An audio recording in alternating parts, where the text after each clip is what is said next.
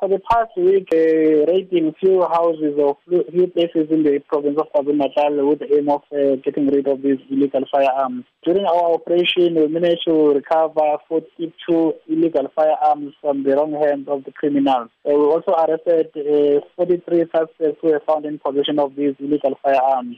The ammunition that we recovered were about 600 of them. The recovered firearms include handguns as well as homemade firearms and rifles.